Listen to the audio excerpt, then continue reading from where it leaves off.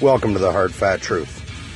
This is a podcast about weight loss and building a community around weight loss. Whether you want to lose weight or whether you've already lost weight and want to help others, we're going to take this journey together and this project together. I'm the host of the show, Chris Bell. Let's get the show started.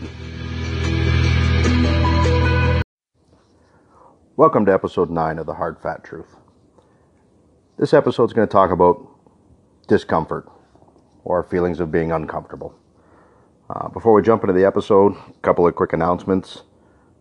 First announcement is that we have moved over to a group page on Facebook.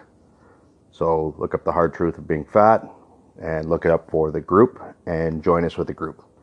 So still have the Facebook page, but the big part about the group is that it is a closed group and allows us to have interaction there that only members in the group are going to see.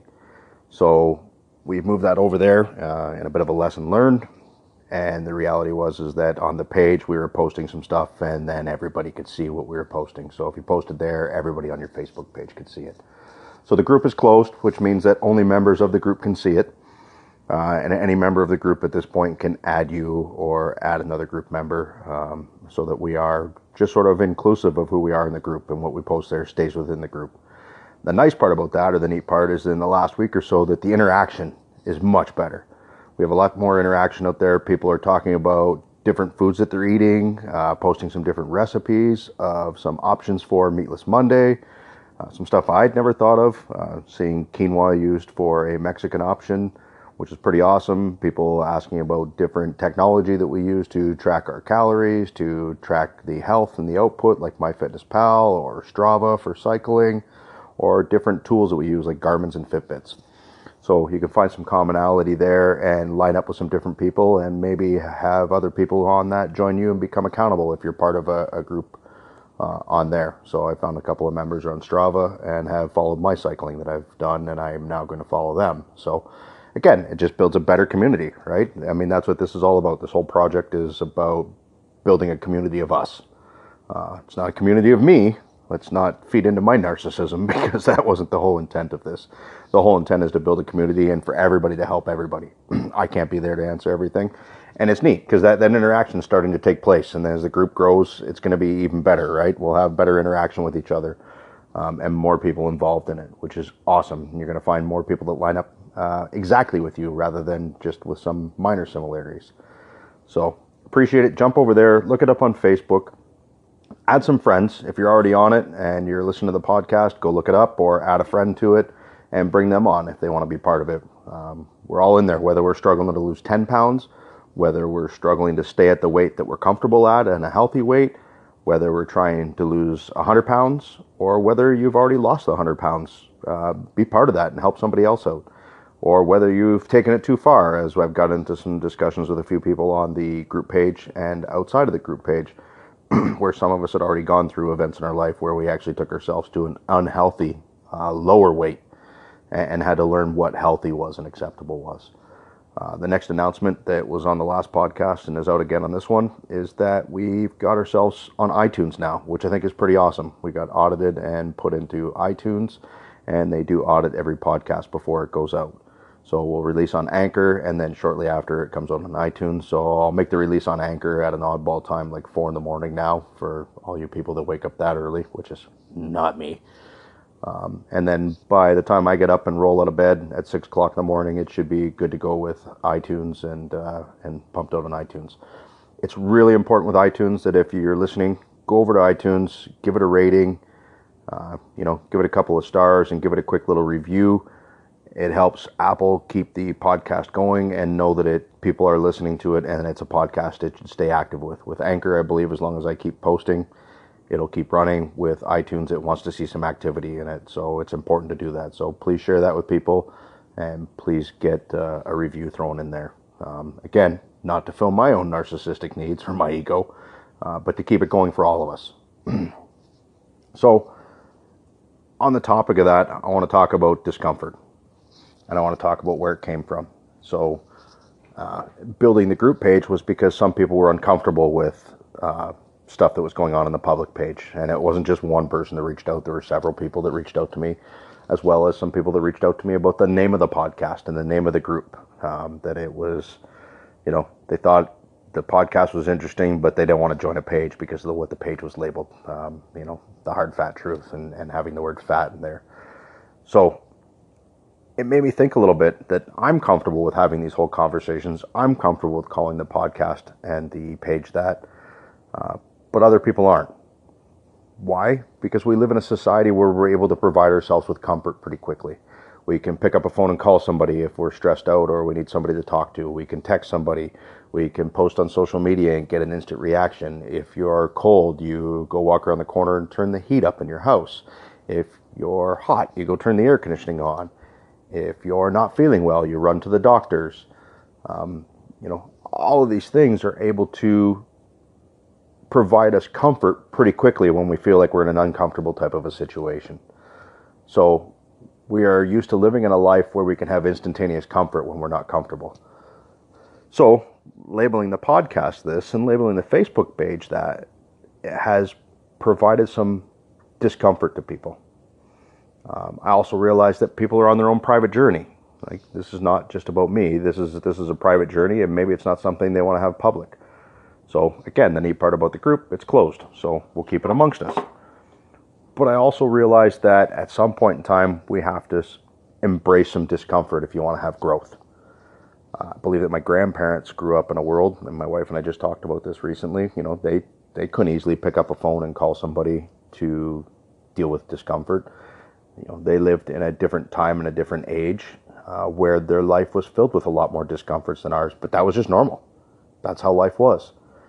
Now, I don't want to take us back to the 1930s. I personally wouldn't have this podcast and I wouldn't be on this cell phone doing this if that was the case. But I do believe it's created a society and a group of us who are not really okay with living in that discomfort. So how do we approach that and how do we do something about it? Because not doing anything and not putting ourselves in that situation is costing us our health. So if you're backing away from that and you're not willing to embrace it like I am, then what's that cost to you? Where does it really get you? It's not going to get you anywhere.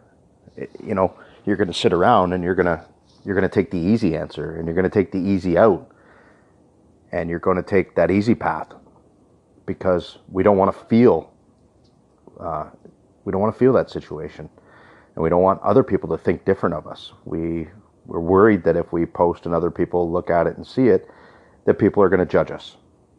So I'm going to tell you, I labeled this, and I'm okay with it because I get to choose how I feel about people in their interaction with me. If someone wants to call me fat, I choose whether or not that bothers me. I choose whether or not that makes me feel uncomfortable. But I'm okay with that. I've reached that point. I've gone through that. Going back 8 years when I first went through my weight loss, there was a lot of it that was private when I had finally stopped and thought about it. And there was a lot of it I didn't want to share back then. So I had to go back and remember that. Going back and remember that reminded me that, people are at different spots in this journey. And people are at different places, whether it is the little bit of weight you want to lose and it's 10 pounds or whether you want to lose 100. We all have to be at a different spot. But you have to make a conscious decision to make the hard choice. So that's the first thing I want you to do is think about the hard choice and the roadblocks and think about being uncomfortable. Because I'm going to tell you, if you join the group, you're going to watch around for a little while and you're afraid to interact. But the minute you do and that first post goes out and that discomfort leaves you, and then you start getting interaction and you start realizing that the people around us in that are all living the same life, the reward is huge. When I look back to when I first lost weight and got into triathlons, I kind of kept to myself until I finally reached out and tried to make that decision and move forward. And I made that a very private thing for myself that I was going to take on a triathlon, and I didn't tell anybody. Because what if I failed? What if What if I wasn't successful? What if I wasn't able to complete a triathlon? What would everybody think of me? The reality is nobody really cared. Nobody cared if I tried something and failed at it. Nobody cared if I tried to do something and they weren't trying to do it. What happened were people engaged it after I did it and was successful at it. And the reward was my health, interaction, meeting other people that were living the same thing I was and going through the same thing I was, and then joining communities of people living the same thing. And from that, I started pulling people as resources. Some people are intimidated by the bicycling post I probably put out the other day where I did an hour and 44 minutes of cycling in the heat, in the wind, and it was 44 kilometers of riding, which to me nowadays isn't huge, but I want to go back to where I started. I started riding 4 kilometers, and that was really difficult. And I did that several times and was not successful. In the terms of I'd ride, and my ride wasn't getting any longer. I wasn't getting any more capable. And when I finally allowed myself to remove a roadblock and ride with somebody who was out riding 50 kilometers on a regular basis, a buddy of mine that I actually scuba dive with who was active, who finally said, let's go, and we're going to go for a ride. So the first thing he did was put a heart rate monitor on me. And as we were riding, he asked me what my heart rate was. Well, my heart rate's 168 beats a minute. Well, we're going to slow down. Well, I don't want to slow down. I've got to ride faster. Well, we slowed down and I got into a heart rate that was achievable. And the next thing I knew, I rode 10 kilometers. Then we had a conversation about how heart rates are important and how your endurance and how you can achieve a longer ride is based around the effort you're putting into it. Do you want to do a longer ride? Then you have to have a more of an endurance, slower effort. So again, he was a huge resource. And then my rides went from 10K to 15K to 20K to 50K to eventually I did my first 100-kilometer bike ride with other friends that were in cycling that I also latched onto and helped get me to where I am now. So these people and these are resources once you remove the roadblocks. And it's important. It's important to do that and step out of your comfort zone. So the other thing I want you to do is reprogram yourself for the easy answer. As soon as people ask you to do something, the instant response in your brain without even thinking, and you can tell me that this isn't the truth, but I'm going to tell you you're lying. Your first response is no. No, I can't do that. No, I don't have time. I'm too busy with my family. I have too much on my plate at work. I'm not really a runner. I'm not really a cyclist. I'm not really a walker. I'm not really a health person. Like, our brain goes to that immediately. So stop doing that, and I want you to reset the answer. The minute somebody asks you, watch yourself for a second. And I want you to do it whether it's in health or whether it's at work or whether it's anything else. You don't need to answer, but I want you to just consciously think about that and stop for a second before you make the answer. If it's work and they're trying to get you to do too much at work, stop and think for a second and then go ahead and answer that however you want. But when it comes to your health, stop and think about it and answer it different. Don't say no.